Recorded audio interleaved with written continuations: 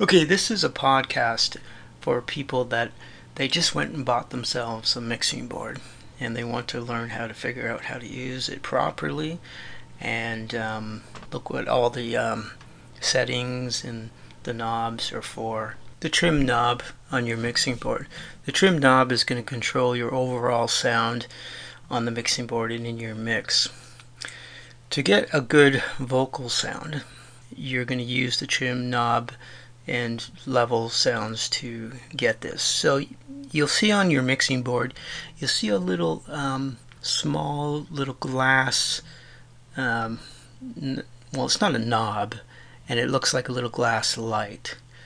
This is called the oil light.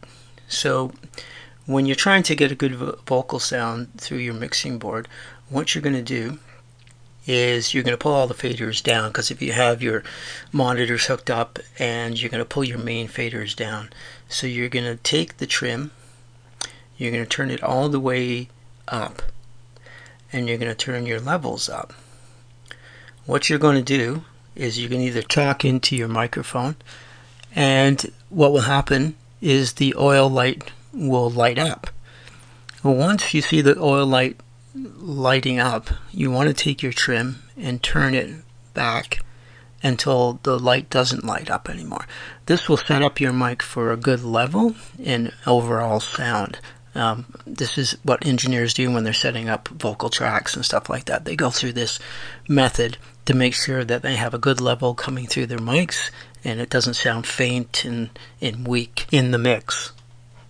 Let's talk about pre-fader and post-fader. Post-fader keeps the channel the same channel. Pre-fader separates the channel.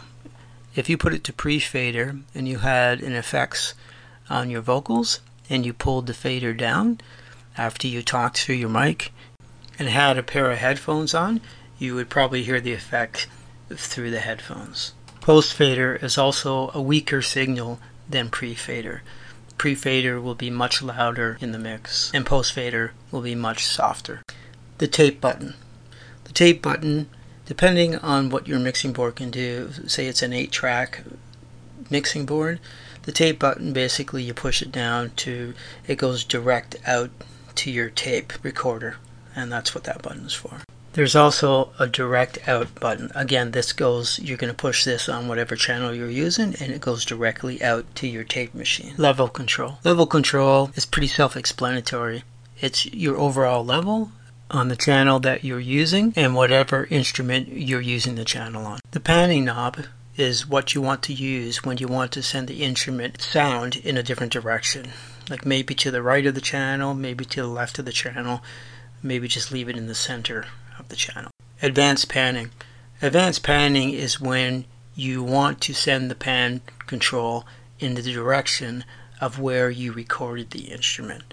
So if you recorded the instrument from the right, somewhere in the room in the right, you want to pan it to the right where you recorded that. If you recorded the vocals in front of you in the middle of a room, you're going to probably put your pan to the center. If you recorded the drums to the left in the room, you're going to pan to the left of where you recorded the drums. PFL button. This is also called pre-fade listen. It's almost like a solo button. Once you push that down, you'll hear just that channel through the headphones, so you can listen to what's going on in that channel. Auxiliary sends. These are used to route the mixed singles from an input strip to the various effects sends, and possibly monitor, headphone, and cues of a console. These sections are used to create a submix of all of the various console input singles to a mono or stereo send. They also can be labeled master sends.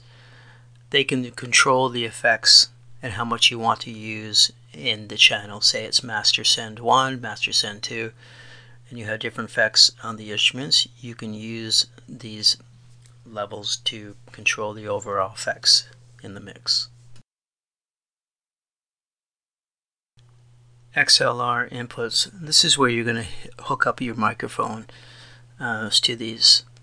They're like 3 little prongy holes there, and you'll see on your XLR cables for your mics, the prongs there, male goes into the mixing board, female goes into your monitors in the back of the monitors.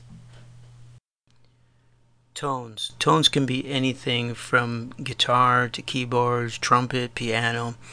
Now you don't want to record your tones the same level as you're going to record your vocals, like 0 dB. You want to record your tones probably about minus 12 dB. What you're doing, say you're just like editing for film. I watched a movie over YouTube the other day. Now the sound guy had the music pumping at 0 BD. He had the actors' voices at 0 BD, and when the music came on, it was just way too loud. Now you don't want to be an engineer like this that doesn't know the tricks of the trade to make everything in balance properly. So minus 12 dB for your music. If you're doing something from film, 0 dB for your vocals. I mean, if you have the video software, you'll see the levels go up, and it'll usually say green, yellow, and then red. So you want the music to be in the green area. That would probably be about minus 12 dB. You want the actors' voices to be in the yellow area. If you record it not properly, where it's all pumping at 0 dB, it's going to be out of balance. The person listening to it is not going to enjoy it. And there's nothing like doing these things and looking at a movie or listening to a piece of music, and everything was balanced properly, so the person could be, find it really enjoyable. Don't be a sound engineer or video editor that does not do subpar work. Some tips on getting good balance with different instruments on your mixing board. There's something called masking. Now, masking happens when an instrument overpowers another instrument. So you can use your mixing board and your pans to get a better balance. So say you have vocals on one channel, guitar on another channel, and maybe the vocals are overpowering the guitar. So you're going to take your pan controls and you're going to pan it maybe 1 o'clock, 2 o'clock. And then you're going to go to your other channel with the guitar on. You're going to pan it maybe 3 o'clock, 4 o'clock.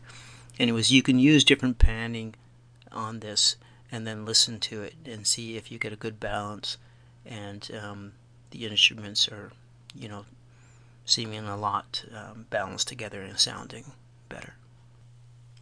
Cropping the board. This is the last thing you want to do when you're finished a session. If you unplug your cables and your monitors with the faders up, you may hear a pop in the sound once you're unplugging them. You might be able to get away with this a lot of times, but what about the one time that you do this with the faders up and you hear a pop? The next thing you turn on your monitors and you're getting no sound from your monitors. Well, you just blew your monitors.